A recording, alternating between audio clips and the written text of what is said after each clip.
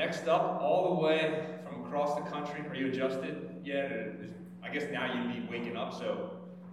Yeah, okay. That's right. Good, yeah. It's like, this morning was like waking up at 4 in the morning for you, right? Yeah, it's good though. Yeah, good. You look fresh, you look fine.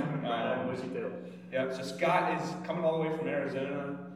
He is a man who is 3 times my intelligence, so if you can, just tone it down for us here, and we look forward to hearing from you. I don't know Scott as well as Maddie, but what I do know is he's got a heck of a dad. He's turned out extremely well himself. His son came with us. He's a stud basketball player as well, and their family is a great family. So it's been a privilege to kind of see you guys, hear from you. I've heard from you before, and looking forward to today. So, Scott, all you, man. Thank you.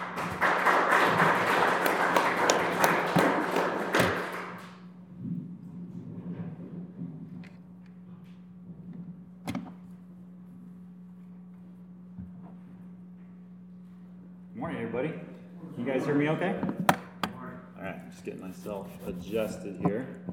Well, yeah, so I'm really excited to be here with you guys. Thank you so much for having me out here, and my son Brody. This is our first time in Pennsylvania, and we're really enjoying it. I want to talk to you guys this morning about self-acceptance. So I come from the medicine world, and so usually in that setting, when you have meetings, you get the expert that comes up and talks about whatever subject they're going to talk about. And this is not one of those kinds of talks. This is one of those subjects that God has tapped me on the shoulder and said, you suck at this. And so that's why I want to share this with you guys, because I want to just kind of walk through what I'm trying to learn and hopefully encourage you guys along the way too. So that's the goal. Our theme verse is up here behind me here. It's 1 Corinthians 15:10, and it says, by the grace of God, I am what I am. So I'm going to be using that PowerPoint a lot. For you guys in the back, this may feel like the eye chart test, so sorry about that. We'll try to, I can give you a copy of the verses if we need it, but let's pray, and then let's get started. Lord Jesus, you tell us in your scriptures that not by might nor by power, but by my spirit. And we just ask for your spirit here today. Thank you so much for this time to meet together. And we just ask for your spirit's presence to filter out everything that is said, everything that is heard, and that you would be at work in everybody's heart just to incorporate your truth into our life and to be changed to become the people that you want us to be. Thank you, Lord Jesus, for every good gift. In Jesus' name, amen. All right. So, Dan and I were talking a little bit before the conference got started, just kind of about generations and, comparing Gen Xers to millennials and things like that. I grew up in the 80s, and so it was kind of a different world before internet, before cell phones. My absolute favorite thing about growing up at that time was Saturday morning cartoons. So I didn't get to watch a lot of TV. My parents were pretty strict about that. But Saturday mornings was a different story. My dad was out playing basketball. My mom was either sleeping in or doing her Bible study. And so I would get up at like 5:30 in the morning, and you could catch probably a pretty solid 3 hours of just brain-rotting awesomeness before they would come in and make you turn it off. And so I was a weird kid. I actually liked the commercials almost as much as the TV shows. I used to memorize a bunch of them, and some of them still stick in my head. And I wanted to share a particular commercial with you guys that really stuck with me all these years. And if you could have asked 11-year-old me what my life was going to play out like, this is how I would have answered you. So we'll see if we can get this to play. I may need to go over here to do this. Some of you guys may even remember this commercial. Whoops.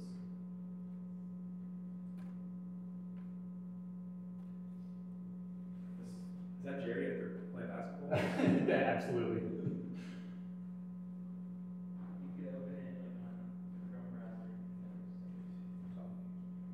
Sorry, guys. Is it on the desktop?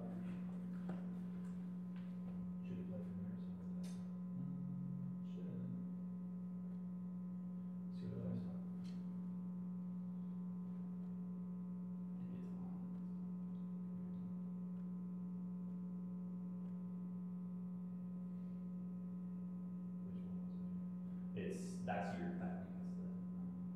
Oh, it's in But this. yeah, that's it. Double, but that's the, That's the one that's already open. it's not saved as a separate. Okay, what we're gonna do. YouTube. Let's just go to YouTube. Move it out. Yeah, I know.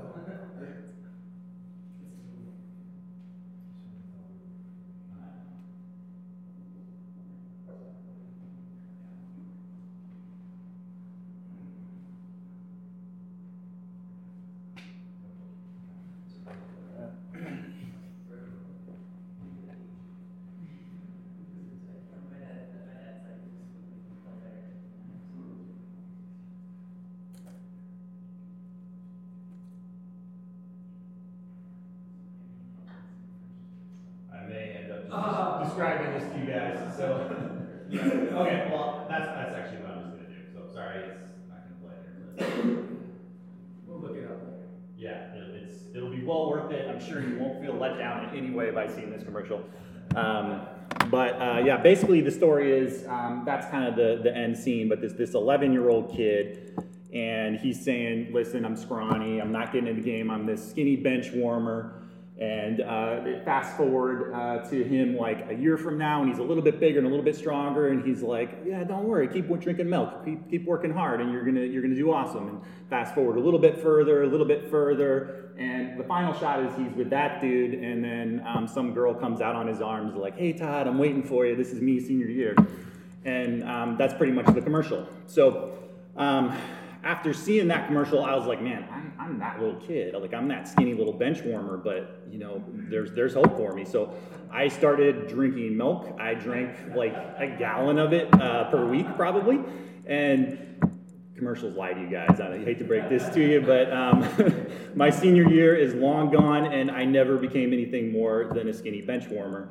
And, you know, I think the truth is that most of us never really likes exactly what we see when we look in the mirror. No matter how successful we are, we've got this kind of ideal picture in our mind's eye, and it doesn't quite match up with reality. And so at my age, I know I'm maxed out. I'm at the end of the road. I'm not that guy at the end of on the left there. I'm just that skinny bench warmer that's starting to get old. And you guys, you're all at different stages on that same journey. And no matter how old we are, we still all kind of have to grapple with the same basic question, and that's, can I accept the way God made me? And for me, that's a tough thing to do. And I think that when it comes down to it, there are 4 tests that God puts us through with the question of self-acceptance. 4 tests. Okay, there we go. And I've never really gotten these right. So those 4 tests are comparison, contentment, covetousness, and competition. So my goal for us today is to kind of talk through those 4 tests one at a time, and then at the very end, we'll kind of try to build ourselves back up again and kind of talk about what self-acceptance should look like, okay? So that's the plan. So we're gonna start with comparison. So this is the first test in self-acceptance. You know, in order to determine whether I can accept myself or not, I evaluate myself. And as I do that, I see that God has given me certain gifts and abilities, and he's given you certain gifts and abilities, and they're different than mine. And it's just natural that we're gonna compare them, right? So comparison is all around us. You know, we all post our vacation pictures on Instagram and compare who had the better trip. We compare our class rank and see who had the better GPA. At work, we have performance evaluations and customer reviews, and you know, even in sports, we have top 25 polls and fantasy football rankings, and these are all forms of comparison. They're not good, they're not bad, they're just kind of the way life is. I think comparison is often a really good and very necessary thing. It helps me make decisions. So if I'm going to take a new job or if I'm going to buy a car, I have to make comparisons in order to weigh my options and decide what the best path forward is. How about to express gratitude? So say I get COVID and I feel like garbage and then I recover. I look back and appreciate my good health more than I ever could if I hadn't been sick.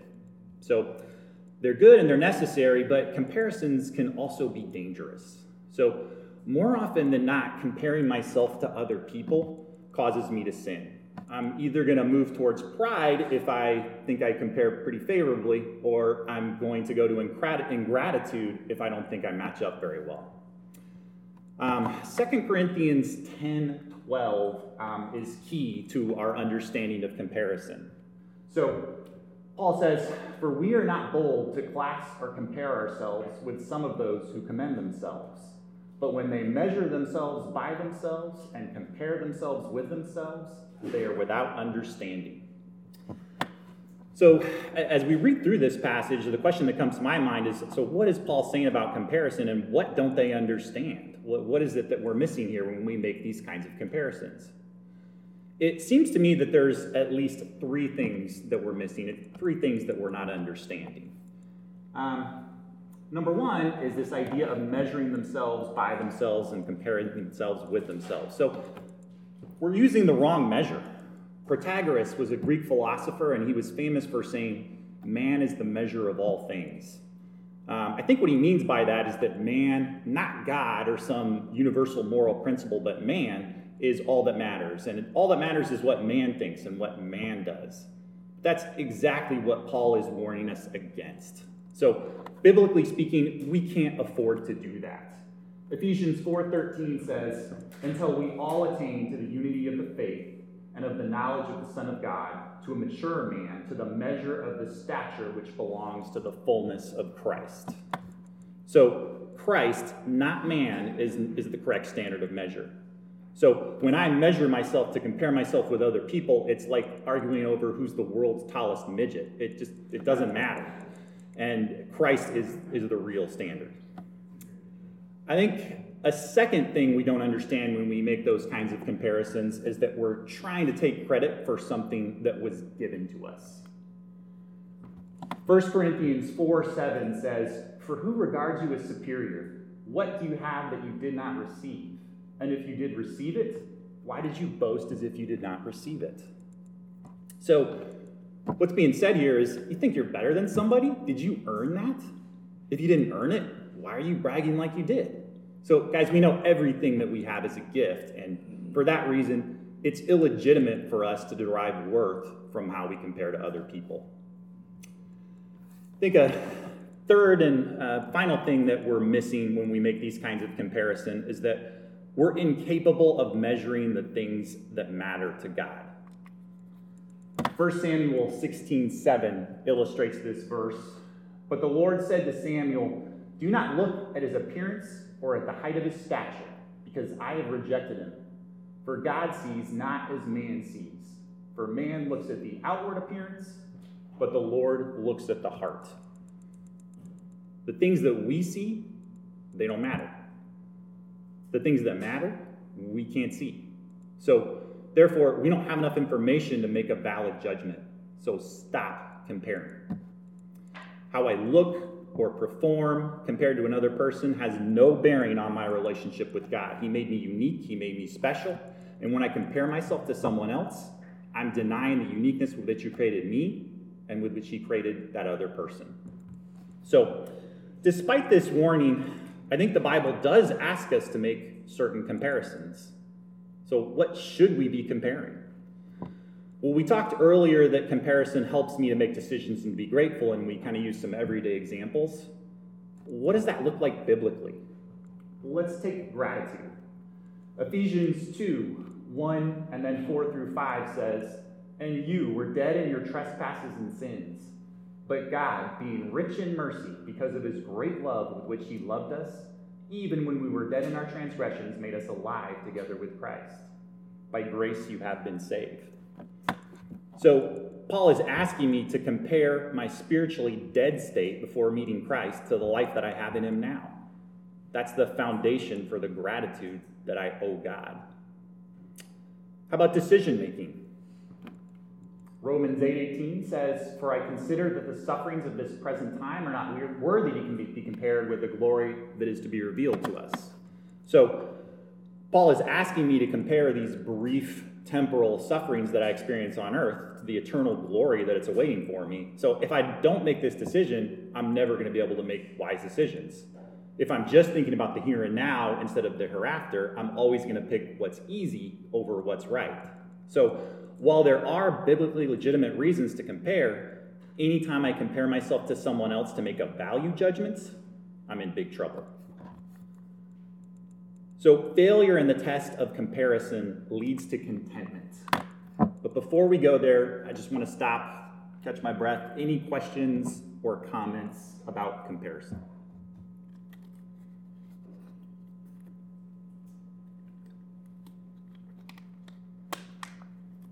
Okay. Well, let's talk about contentment. So this is the second test in self-acceptance. So once I've compared myself to other people, I decide whether I like what I find or not. And based on that comparison, I may or may not be content. The Bible talks a great deal about contentment, and it definitely portrays it as being a good thing. 1 Timothy 6 through 8 is one of the classic passages on this. But godliness is a means of great gain when accompanied by contentment. For we have brought nothing into the world, so we cannot take anything out of it either. If we have food and covering, with these we shall be content. It seems like Paul's kind of laying out a math equation here for us. He's saying godliness plus contentment equals great gain. If you take the godliness part out of it, I think it's possible for contentment to be a bad thing. So we can all kind of picture in our mind's eye some guy living in his parents' basement covered in, Cheeto dust with bong water spilled everywhere, playing Xbox for, a week at a time. That guy's probably really content, right? But he might be content with something outside of what God wants for him. But most of the time, my struggle is with a lack of contentment. I'm usually discontent because a comparison that I shouldn't have made in the first place, it didn't meet my expectations. And so I want to make 3 observations about discontentment. Number 1, whenever I feel discontent, it's a signal that my understanding of the sovereignty and goodness of God is out of focus. This is a concept that Matt hit on a little bit, so I'm not going to go into it too much, but a couple classic passages on this. Romans 8:28, and we know that God causes all things to work together for good for those who love God, to those who are called according to his purpose. And Genesis 50:20, as for you, you meant evil against me, but God meant it for good in order to bring about this present result, to preserve many people alive. So if God is sovereign and good, I can safely be content. If either one of those things is not in place, contentment will not happen for me. So that's a truth that I really have to come to grips with. Second observation, being discontent is a product of my perception and not a product of my actual circumstances. So I'm going to say that again. Being discontent is a product of my perception and not a product of my actual circumstances. Usually we think the exact opposite. If you give me a lot, I'm going to be content. If I don't have enough, there's no way I can be content. The problem comes in defining what enough means. Are we going to talk about my definition, or are we talking about God's definition of enough? So, enough is a relative term for sure. Wealth is a relative term. I won $200 in a basketball pool when I was a kid, and I thought I was the richest guy in the world. I could buy anything I wanted. Now, $200 wouldn't buy enough gas for me to drive around for more than 2 weeks, right? Another example, $1 million home. That's, for a lot of people, that's a pretty good definition of success. I found an article that kind of spotlighted a typical $1 million home in each of the 50 states. They looked at a home in Worcester, Pennsylvania that was like a 7,000 square foot mansion, 6 bedrooms, basketball court, tennis court, pool. It was an amazing place. That same $1 million in New York City, you guys can guess, would get you a 750 square foot studio apartment, right? So wealth is relative. And that's what Paul is talking about in Philippians 4:11 through 13. He says, "Not that I speak from want, for I have learned to be content in whatever circumstance I am. I know how to get along with humble means, and I also know how to live in prosperity. In any and every circumstance, I have learned the secret of being filled and going hungry, both of having abundance and suffering need. I can do all things through him who strengthens me." So Paul's saying that he can be content in whatever circumstance he's in. It doesn't matter if he has a lot or a little. And why? Because God's sovereign and God's good. And Paul knows that God is going to take care of him. He knows that he will give him enough. That's what Paul means by he can do all things. He can do whatever God asks him to do, knowing that God's got him covered. Third observation about discontentment. It's easy to feel like discontentment is an emotion and something that's outside of my control. But the reality is, I actually decide whether I'm content or not. Why do I say that? Well, for one thing, guys, we are commanded to be content. Hebrews 13:5 says, "Make sure that your character is free from the love of money. Be content with what you have. For he himself has said, I will never desert you, nor will I ever forsake you." So God's not going to command me to do something that I have no control over. That's not to say that I couldn't use a little help, but it's doable. I'm also commanded to give thanks and rejoice. So 1 Thessalonians 5:16 through 18 says, "Rejoice always, pray without ceasing. In everything give thanks, for this is God's will for you in Christ Jesus." Rejoicing and giving thanks are not exactly the same as contentment, but they're pretty closely related, and one tends to lead to the other. To the degree that I rejoice and give thanks, God will produce contentment in me. And just as being thankful leads to contentment, the opposite is also true. Discontentment leads to anger. So when you acknowledge that God is good in all that he does, and you thank him for it, it keeps you from being constantly angry and allows you to be content. We all know people that are angry, ungrateful, discontent, and they're not really fun to be around. I don't want to be that way, and when I am, it's easy to feel like I'm the victim here. You know, everybody's out to get me. It's everyone else's fault. But the truth is that the problem, it's not me. The truth of the matter is the problem is not my God. It's not my circumstances. It's not other people. The problem is me and my refusal to be content. So failure in the test of contentment leads to covetousness. Any questions about contentment before we go there? Yeah. Is it safe to say, you're talking about contentment with that second point, you're talking more in the temporal perspective, right? That being content with what God has sovereignly given to us, our circumstances, our looks, whatever that is, right? Being okay with that. Am I taking it too far by saying that you wouldn't necessarily say like content with our spiritual lives, right? Or just kind of like saying, oh, like I'm good. Yeah. Two different things there. I'm talking about two different things, and I'm going to get a little bit more into that, but that's a really good point. And so, God wants us to change. He wants us to become the people that he wants us to be, but that's on his terms, not our terms. And so that's an important thing to think about when you say, well, what am I content with? Dan?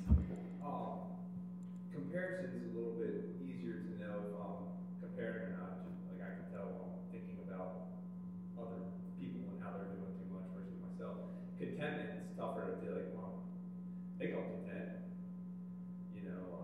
or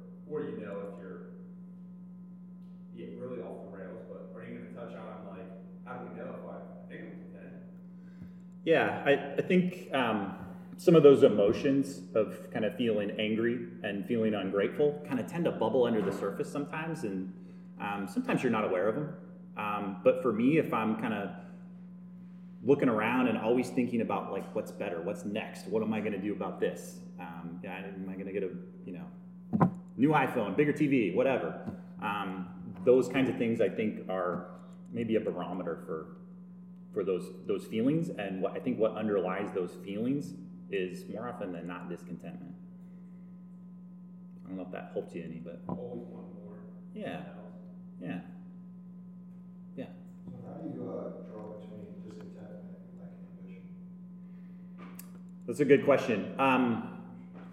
Tell you what, I'm going to ask you to hold that question, and let's talk about covetousness.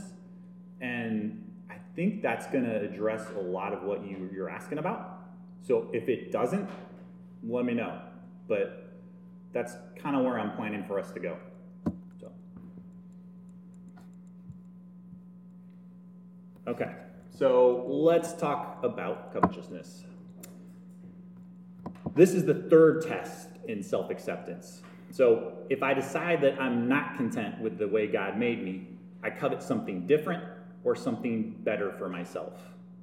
Anyone who's been to Sunday school knows that coveting is bad. It's one of the 10 Commandments. Exodus 20:17 says, "You shall not covet your neighbor's house. You shall not covet your neighbor's wife, or his male servant, or his female servant, or his ox, or his donkey, or anything that belongs to your neighbor." What gets tricky is when we compare coveting to desire. And desire and ambition are pretty closely related. So what's the difference? Maybe not very much, honestly. In Hebrew, the word for covet and desire is the same. Most of the time, in the Greek, the word is the same as well. My Bible dictionary tells me that coveting is strong or intense desire. So, in one sense, this is a distinction of degree. If I want something really, really bad, it might be coveting. It also matters what the object of my desire is. So, strangely enough, covet is actually used in a positive sense in the New Testament in a couple of passages, like Matthew 13:17 and 1 Timothy 3:1. So, older translations like Wycliffe and Tyndale are going to use the word covet in these verses, while most modern translations are going to use desire. So, when we read, "For truly I say to you that many prophets and righteous men coveted or desired to see what you see and did not see it, and to hear what you hear and did not hear it," or, "It is a trustworthy statement if any man aspires to the office of overseer, it is a fine work he covets or aspires to do."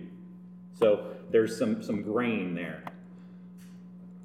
From these two verses, I take it that if the object of my desire is the things of God, I'm okay. If the object of my desire are my neighbor's stuff, like back here in Exodus 20:17, then I'm probably in trouble. But let's set aside that idea of coveting the things of God. I'd like to do better at that. I wish I did better at that, but that's a problem for another day. A big part of my struggle is dealing with desire and coveting for the things of the world. And I want to talk about how we're to handle that.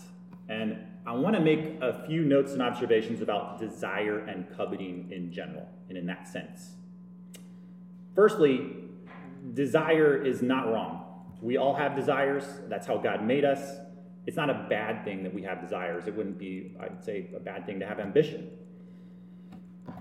I also want to note that our desires are never satisfied.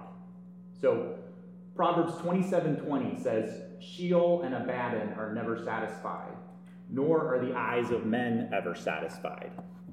So if you think you can fill Hades to capacity with dead people, that's how easy it is to satisfy our appetites. It's not going to happen. I get reminded of this every Thanksgiving. You know, we all look forward to the meal all week. We eat till it hurts. We pass out on the couch watching football, swear we're going to never eat again. And then a couple hours later, you know, you're wandering around in the kitchen seeing if you can find some leftovers, right? Not only are my desires never satisfied, they're often for things that aren't good for me. Psalms 106:15 says, "And he gave them their requests, but he sent leanness into their soul." The context of this verse is from Numbers 11. And he's talking about the children of Israel, and they've been wandering in the wilderness. God's been feeding them manna, the bread from heaven, and he's been taking care of them, but that's not good enough. They say, "Hey, we want meat." And they say it again, "We really, really, really want meat." And they keep complaining, and God finally says, "All right, you want meat? I'm going to give you so much meat, it's going to come out your nostrils." And that's what he does. And that's kind of a scary proposition, because that means that it's possible that God may give me what I want, but after he gives it to me, I'm going to regret it. That seems like something I really want to avoid. In the wilderness, Israel sinned many times, and God judged them for it. In reference to that, 1 Corinthians 10:6 says, "Now these things happened as examples for us, so that we would not crave evil things as they also craved." So it's possible for the things that I want not just to be dangerous, but also overtly evil. So what I want is definitely not always best. To make the problem more complicated, at some point, desire, as it becomes more intense, it has a tendency to produce coveting. And guys, this is a question, I think, of priorities. This is a verse that Matt touched on. Matthew 6:33, "But seek first his kingdom and his righteousness, and all these things will be added unto you." So we know that we have appetites for these things, the things of the world. Some of them are wants, some of them are needs. Jesus knows that. And it's not wrong to desire them, but he expects me to make his kingdom and his righteousness my priority. And if I fail to do that, I'm committing the sin of coveting. Anytime God is not my first priority, I'm not only coveting, I'm committing idolatry. And that's a sin that God takes pretty seriously. That's what coveting is. Colossians 3:5, that top verse there says, "Put to death, therefore, your members which are upon the earth, fornication, uncleanness, passion, evil desire, and covetousness," which is idolatry. So God wants me to earnestly desire him. If I turn my desire to something else, I might as well be worshiping an idol. This is what Jesus means in Matthew 6:24. "No one can serve two masters, for either he will hate the one and love the other, or he will be devoted to one and despise the other. You cannot serve God and wealth." So there's only room in my heart for one first love, and it's either God or it's something else. And that something else is, by definition, an idol. You know, it's funny because I'm blind to this in my own life. I think I can be the exception to Jesus' statement. I think I can pull it off. I can serve him, but I can also serve success or wealth or fun or whatever it is. But in the sports world, I know what Jesus is saying is true.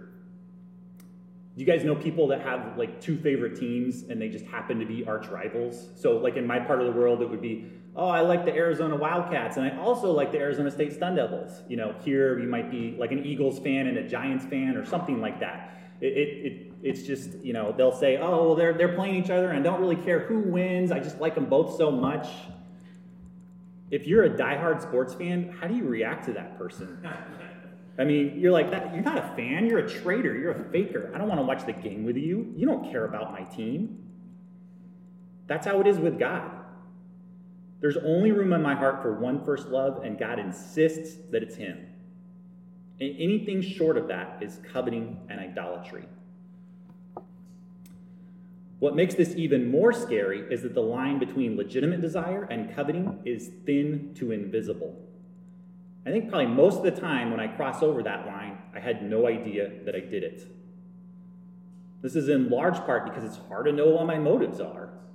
Most of the time, my motives are mixed at best. If I do something good, let's take the classic good deed. Say I help a little old lady across the street. Why did I do it? Did I do it for God? Did I do it to feel like a good person? Did I do it to hear her tell me that I'm a good person, to impress the people that were watching? Maybe I lost my wallet that day and I thought she would give me a reward. Who knows, right? There could be a million reasons. Maybe all those things are true. Scripture tells me to expect this trouble interpreting my motives. Jeremiah 17:9 says, "The heart is more deceitful than all else and is desperately sick. Who can understand it?" Similarly, 1 Corinthians 4:3-5 says, "But to me it is a very small thing that I may be examined by you or by any human court. In fact, I do not even examine myself, for I am conscious of nothing against myself, yet I am not by this acquitted. But the one who examines me is the Lord. Therefore, do not go on passing judgment before the time, but wait until the Lord comes, who will both bring to light things hidden in the darkness and disclose the motives of men's hearts. And then each man's praise will come to him from God. This issue is so murky that Paul says no one else knows his motives, and neither does he. I can't know my motives, so I'm just going to assume that they're mixed, and I'm going to let the Lord deal with it. So in light of these warnings, how should I handle my desires? They're still there. I think James 4 has something to say about this. Verse 1 through 3. What is the source of quarrels and conflicts among you? Is not the source your pleasures that wage war in your members? You lust and do not have, so you commit murder. You are envious and cannot obtain, so you fight and quarrel. You do not have because you do not ask. You ask and do not receive because you ask with wrong motives, so that you may spend it on your pleasures. The takeaway, I think, from this passage is that there are two reasons that I don't have what I want. Number one, kind of obvious, you didn't ask for it. Okay, that's a no-brainer. Number two, I do ask, but I ask with the wrong motives. As we just mentioned, my motives are mixed. There's a really good chance that there's a bad one in there somewhere. So what should I do? Well, ask God for everything I want. He knows anyway, and he wants me to ask, as a matter of fact. And you know what? I don't want to miss out on something good that God has for me because I didn't bother to ask. So ask.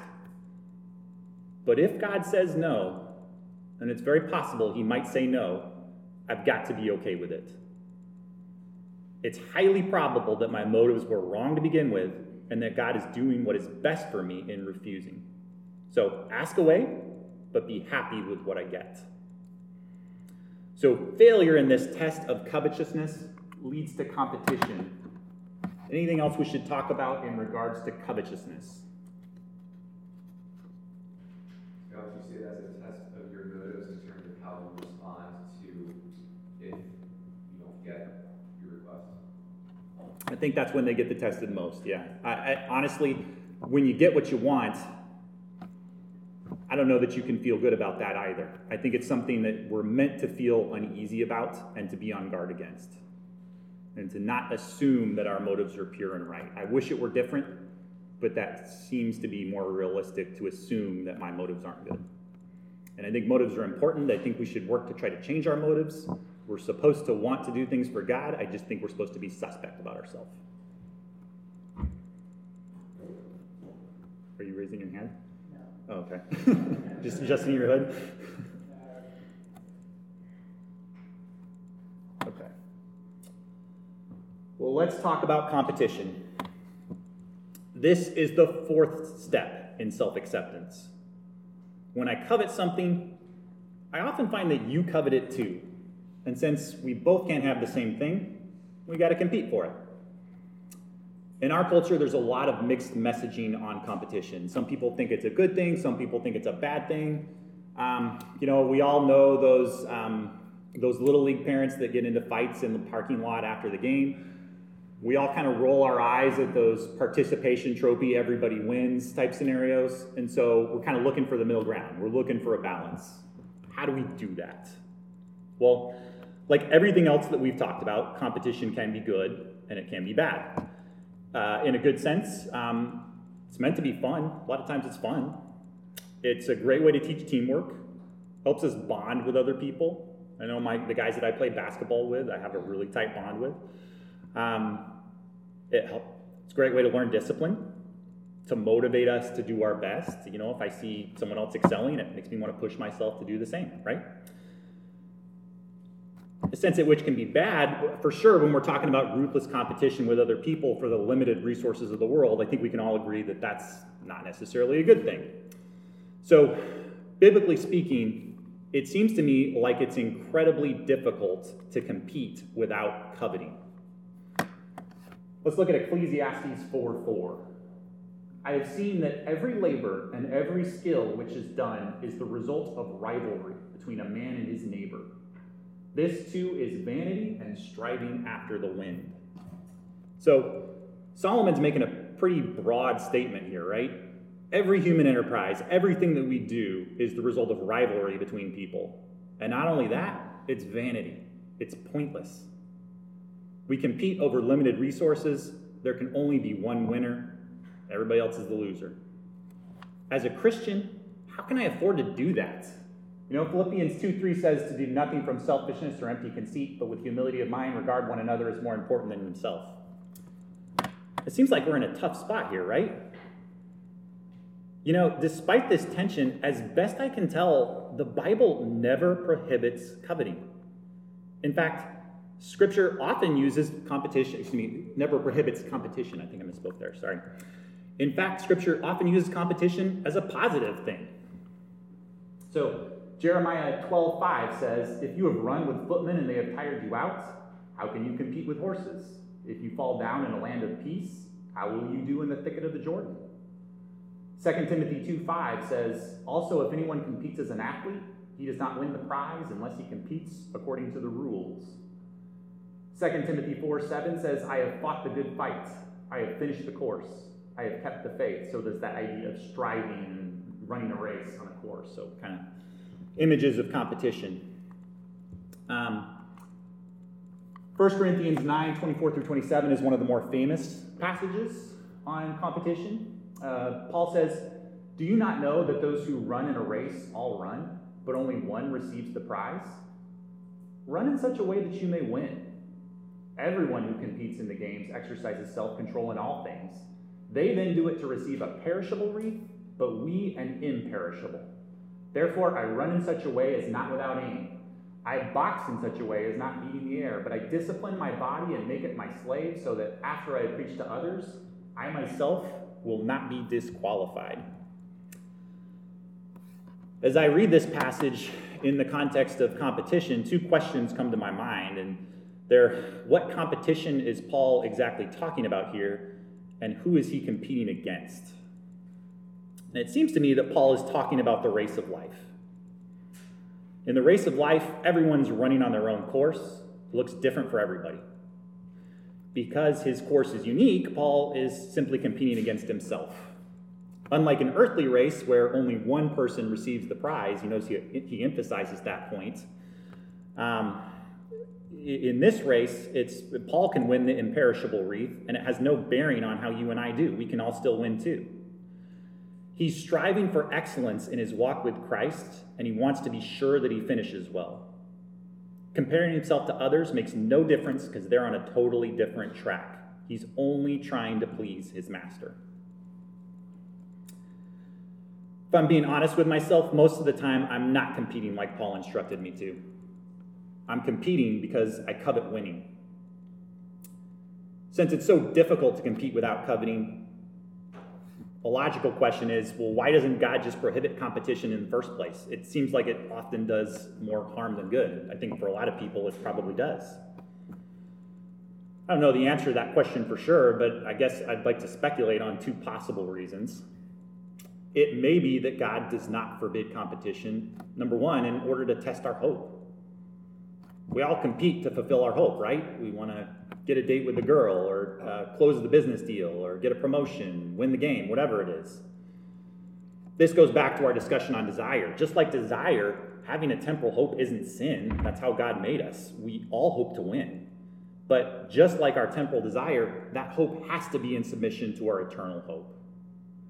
We need to be competing for that imperishable wreath, not the perishable one. This is the idea of Philippians 3:7-8. But whatever things were gained to me, those things I have counted as loss for the sake of Christ. More than that, I count all things to be loss in view of the surpassing value of knowing Christ Jesus my Lord, for whom I have suffered the loss of all things, and count them but rubbish, so that I may gain Christ. So notice the language that he's using here, guys. Gain, loss, value, loss, rubbish, gain. Basically, Paul's doing a cost-benefit analysis. He's just saying all that stuff that he thought was important, turns out it isn't. What is important is Jesus Christ. And that's the math that God wants me to do, to put my temporal hope in the right place. Competition is great at checking us on that and letting us know when our hope is misaligned. And for that reason, I think it's really valuable. It may be that a second reason that God doesn't forbid competition is possibly to help us learn to focus on the process rather than the product.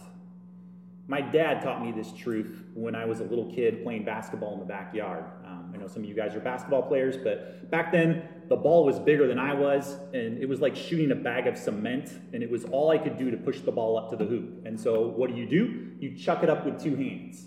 But my dad said, no, that's not the way. You got to shoot it correctly with one hand with good form. And yeah, it's true that the ball's not going to go in now, but over time, it'll start to. So that's what it means to focus on the process and not the product. My instincts are to do the exact opposite of that. All I care about is that the ball goes in, whether it's in competition or in life in general. But my instincts are wrong. They're not scriptural. Let's look at a few passages together. The first one is Ecclesiastes 9:11. I again saw under the sun that the race is not to the swift, and the battle is not to the warriors, and neither is bread to the wise, nor wealth to the discerning, nor favor to men of ability. For time and chance overtake them all. Talent doesn't guarantee success. Winning is a matter of time and chance. If my focus is on the product, I'm guaranteed to be frustrated. Second verse, Proverbs 16:33. The lot is cast into the lap, but its every decision is from the Lord. Casting lots is not something we do regularly, but it basically was an ancient practice of throwing dice or stones, and it was used for decision-making purposes. But basically what this is saying is that every roll of the dice, God controls the outcome. So when we go back up to Ecclesiastes 9:11 and read time and chance, we know that there's no such thing as chance. There's just providence. A verse that Matt referenced, Colossians 3:23-24. For whatever you do your work heartily, as for the Lord rather than for men, knowing that from the Lord you will receive the reward of the inheritance. It is the Lord Christ whom you serve. So God expects my best effort, and he rewards me on that basis, not because of what I produce. So putting these three verses together, I conclude that I cannot control winning and losing. God does that. All I can do is steward the process to the best of my abilities. If I do that and thank God for whatever results he gives me, including the wins and the losses, this is my best chance to avoid competing in an illegitimate way. And guys, sometimes this is a really hard concept to swallow, especially if I'm losing. It's really hard to thank him for that, but it's also very freeing because I'm not responsible for the results. I don't have to carry that burden. I just need to steward the process to the best of my abilities, and God will take care of the rest. And guys, it is a mercy of God that he takes care of the results, because if it were up to me, I would just screw it up. So I want to leave the topic of competition and talk about some consequences and correction for these 4 tests. But before we move that direction, any questions or comments? Anything you guys want to hit on competition or anything else that we talked about?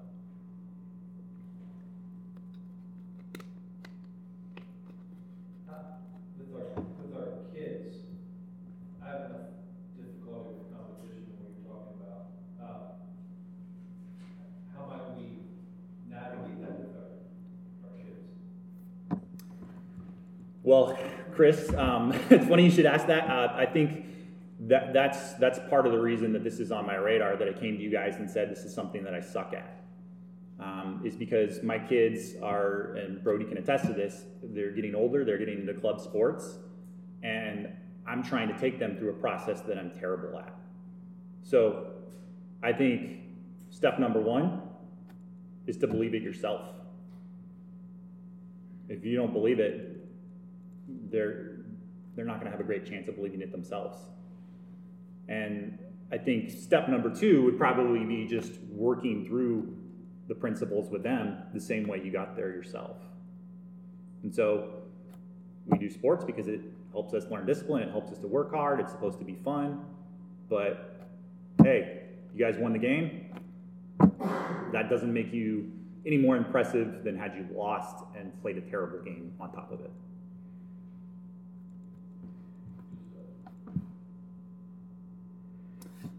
Okay, well, let's talk about the consequences and correction for this way of thinking. I want to talk about the failure of comparison, contentment, covetousness, and competition, and that's a mouthful, so from here on out, I'm just going to refer to it as the 4 C's, just to make it easier on me. Getting my worth from the 4 C's is a losing proposition, guys. Deep down, I know that in multiple areas of my life, I'm an 11-year-old skinny bench warmer. The 4 C's, they're basically just a defense mechanism. They let me believe that I can hide my deficiencies from you, and if I'm really good, I can hide them from myself. Problem is that no matter how talented I am, I'm going to experience losing. God in his mercy designs life that way on purpose. Do you remember? Time and chance overtake everybody. And when I lose, I'm going to covet what I cannot get. I'm going to become discontent with my lot in life, and I'm going to compare what I wish I were to what I actually am.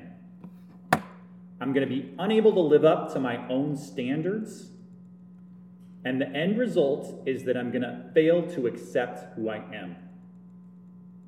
And you know what? If I've heard the gospel message and see myself failing in the Christian life, I may reject myself even more.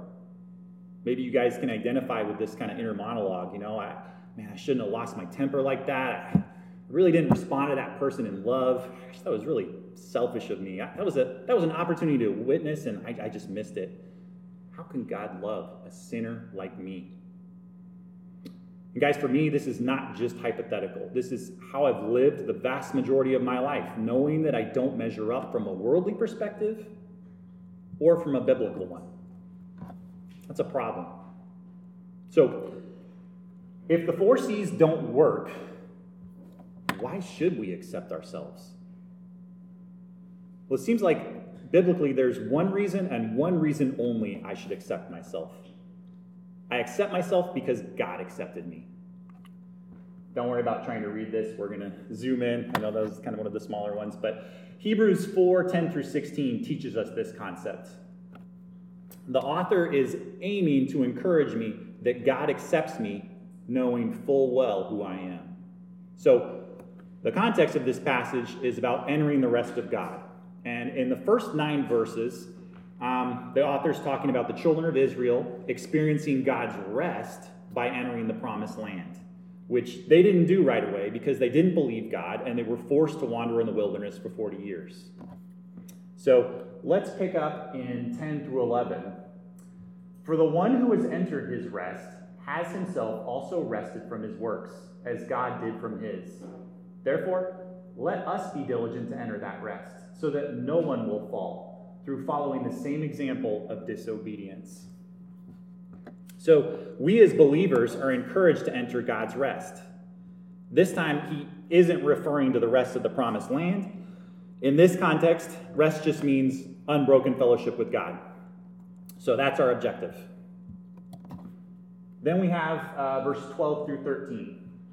For the word of God is living and active and sharper than any two-edged sword and piercing as far as the division of the soul and spirit, of both joints and marrow, and able to judge the thoughts and intentions of the heart. And there is no creature hidden from his sight, but all things are open and laid bare to the eyes of him with whom we have to do. I told you guys this was supposed to be a passage of encouragement. I don't find these verses very encouraging at all. Why are they here? This is supposed to make me feel good. They tell me that God's able to fully see me, that I'm open and laid bare before him. I don't like that. You know what? That means that all those awful things, all those impure thoughts that go through my head on a daily basis that I'm ashamed are even there, he sees those things. Imagine if your thoughts from the last week were projected up here on this screen for everybody to see. Would you be happy about that? I mean, that would be absolutely mortifying, right? Remember, we said that the 4 C's are about hiding who I really am. I may be able to fool you guys, but I can't fool God.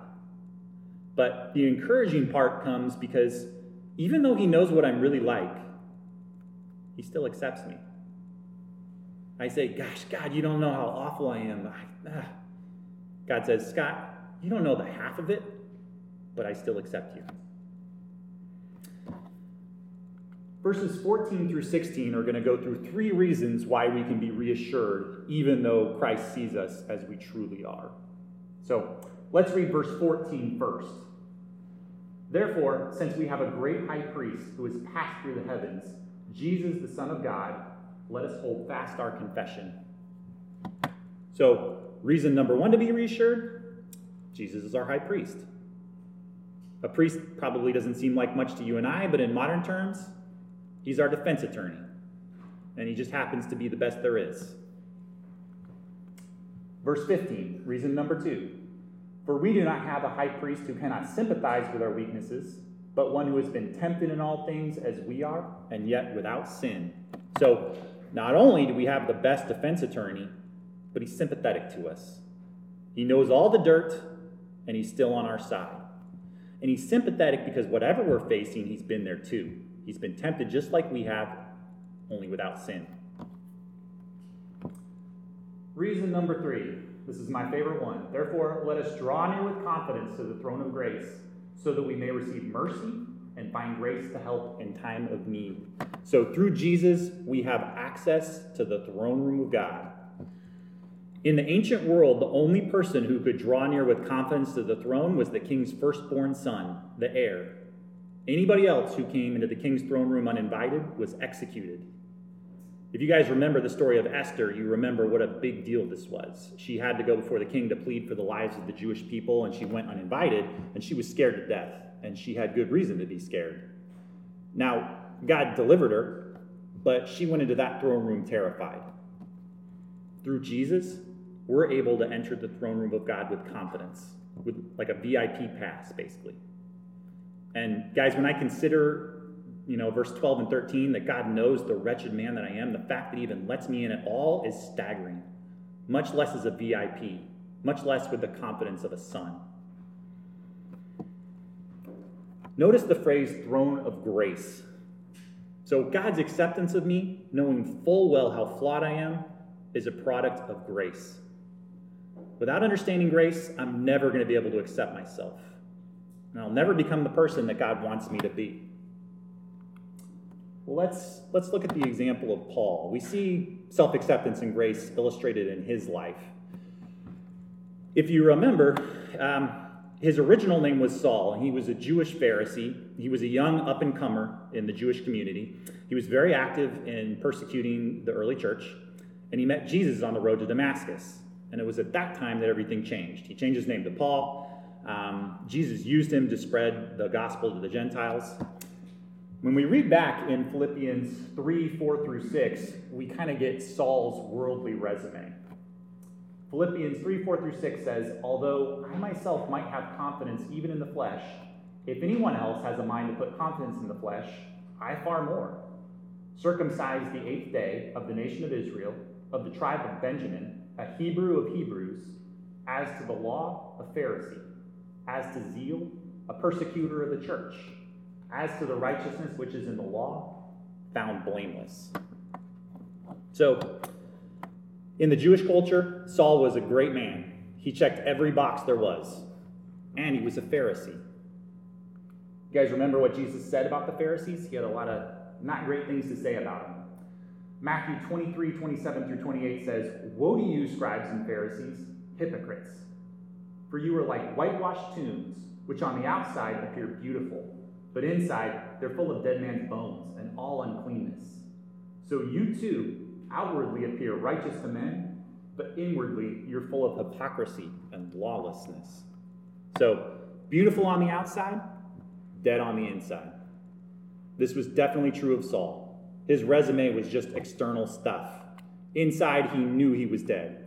In 1 Timothy 1:15, he says, hey, listen, I know I'm the chief sinner. I'm the foremost sinner of all. So, only through the grace of God could Paul accept himself. Let's look back at our theme verse, 1 Corinthians 15:10. This time, I kind of want to take a running start here, so we're going to get some context verses.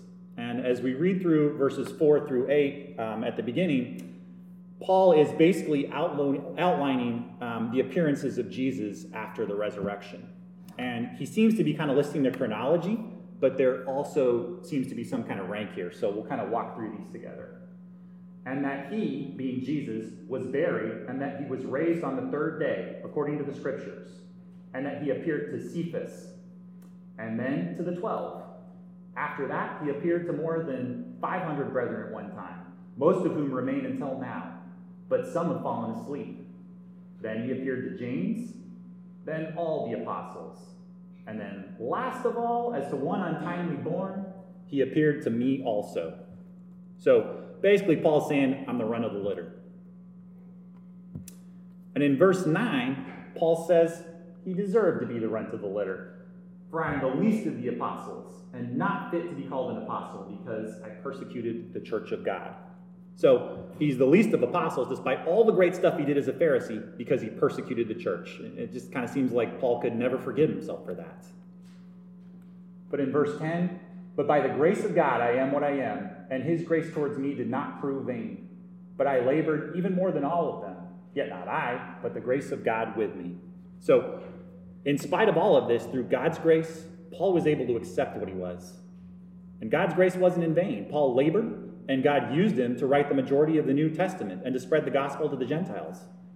But it wasn't Paul's power, it was God's. So this transformation of Saul, the whitewashed tomb with a great resume, to Paul, who nothing but a product of God's grace, that transformation should give me hope. If God can change him, maybe he can change me.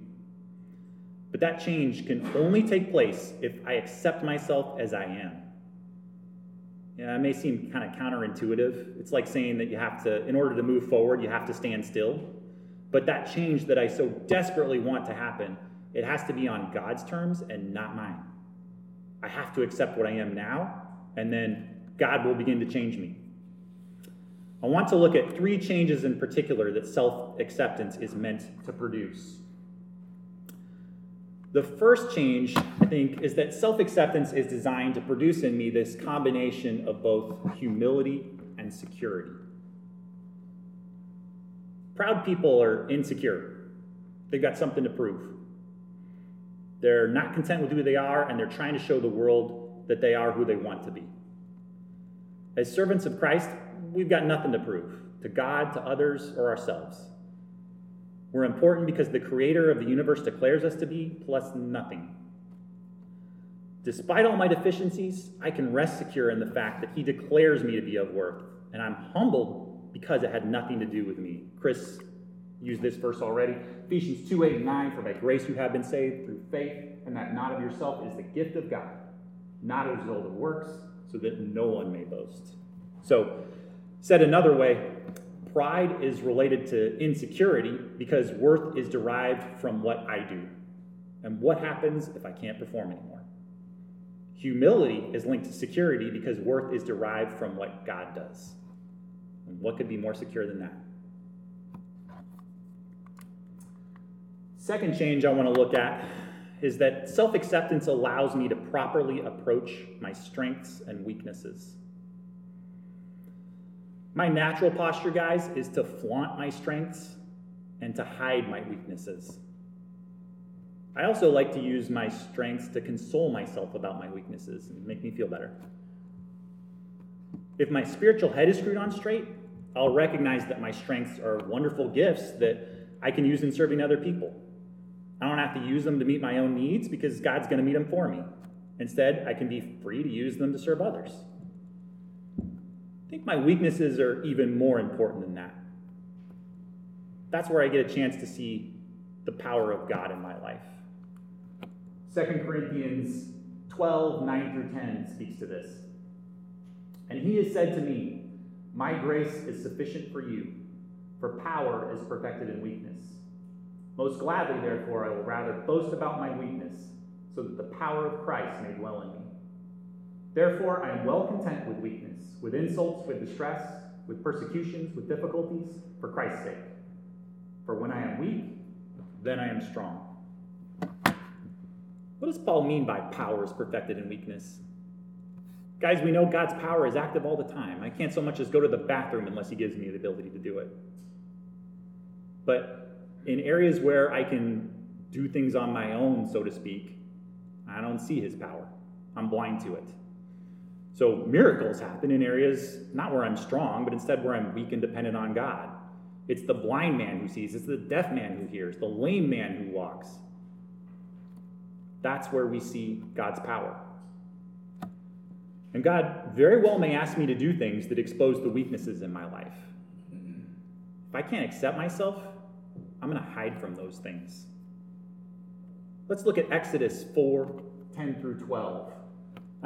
This is the tail end of God's dialogue with Moses as he appears to him in the burning bush. And God has laid down this call to Moses to deliver Israel out of slavery to Egypt. And this is the conversation. Then Moses said to the Lord, "Please, Lord, I have never been eloquent, neither recently nor in time past, nor since you have spoken to your servant, for I am slow of speech and slow of tongue." So basically Moses is saying, God, I can't do it. You picked the wrong guy. You know the way you made me. You know I can't handle this. The Lord said to him, "Who has made man's mouth? Or who makes him mute or deaf, or seen or blind? Is it not I, the Lord?" God's response is, "Moses, I know what you got. I made you that way. Now then go, and I, even I, will be with your mouth, and I will teach you what you were to say." So Moses' natural reaction to God's call to ministry was to try to hide his weakness. God, instead, put that weakness front and center, and he focused Moses' ministry there. It's entirely possible that God may ask you and I to take risks in the ministry in areas where we are weak. And if we don't accept ourselves, we're going to miss out. The issue is not what can I do, but what can God do? And he can do anything, right? My goal has to be to do what he wants by his power. Too often I'm trying to do what I want by my power. Third change I want to look at. Accepting myself is the only thing that will allow me to accept other people. We've talked, guys, how keenly aware I am of my own faults. I notice other people's faults too.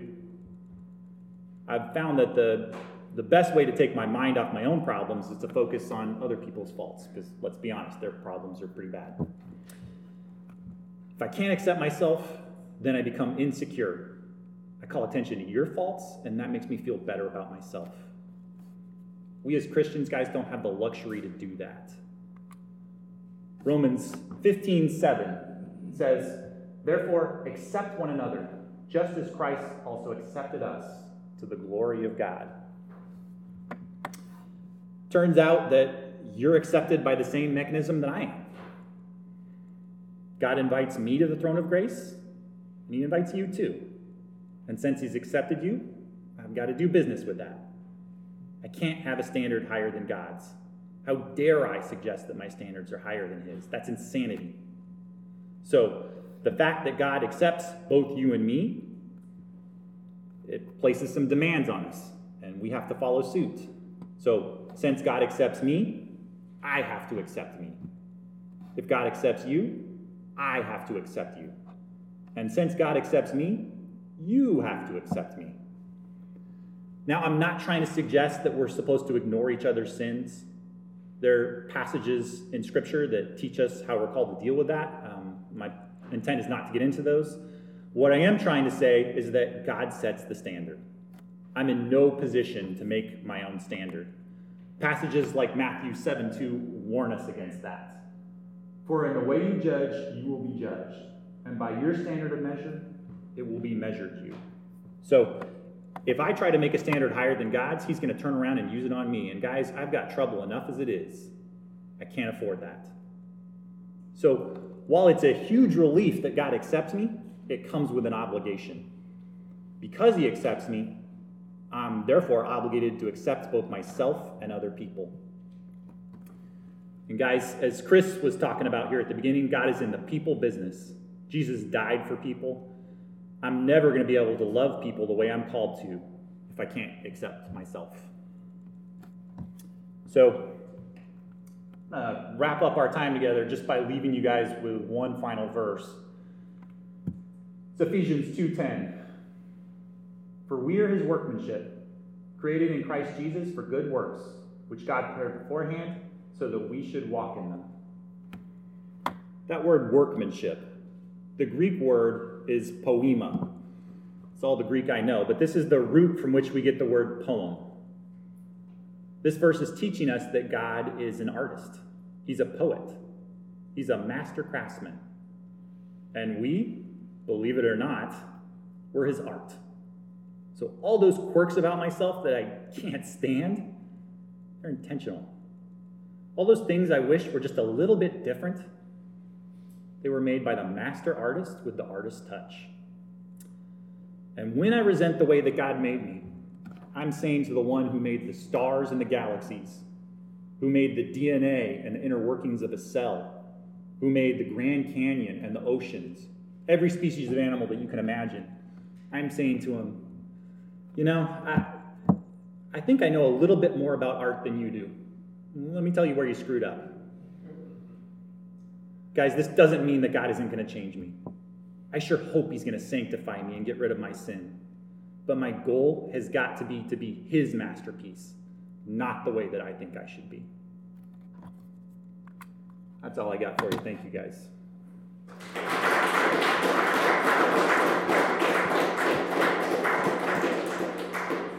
Any questions or loose ends, or otherwise I'll sit down. How do you think social media feeds into, what you're talking about, your challenges? It's comparison on demand, right? It's right there in your face. So I think it makes it a higher mountain to climb just because, and what you put on social media may not be reality too. We try to idealize it and make it look as attractive as possible. And so I think that makes the challenge of comparison all that much more difficult. And I think that makes it that much more important for us to be sober and realistic and understand what kinds of comparisons we should make and what kinds of comparisons are out of bounds for us to make. That's a big challenge, though. That leads to my question. So are we inherently created good, or are we inherently created evil by original sin? I think we're inherently fallen. I think God made us in an unusual way. We have mortal bodies and eternal souls. Which is kind of a weird way to make a person, right? Why wouldn't you make everything eternal if that's what the plan is? But when it seems that, Hebrews 4:3 says God's works were finished from the foundation of the world, that means that Jesus dying on the cross for us was not plan B. That was not an escape clause. That was the plan all along. And that also means that us living with an eternal soul in a fallen body with sin was the plan all along. And the purpose of that was to glorify Jesus Christ. So what our life is about is killing that sin, dying to ourselves, and trying to prepare ourselves for an eternity with God, taking those immortal souls and understanding the decisions that I make in the here and now are going to last throughout eternity. They have consequences.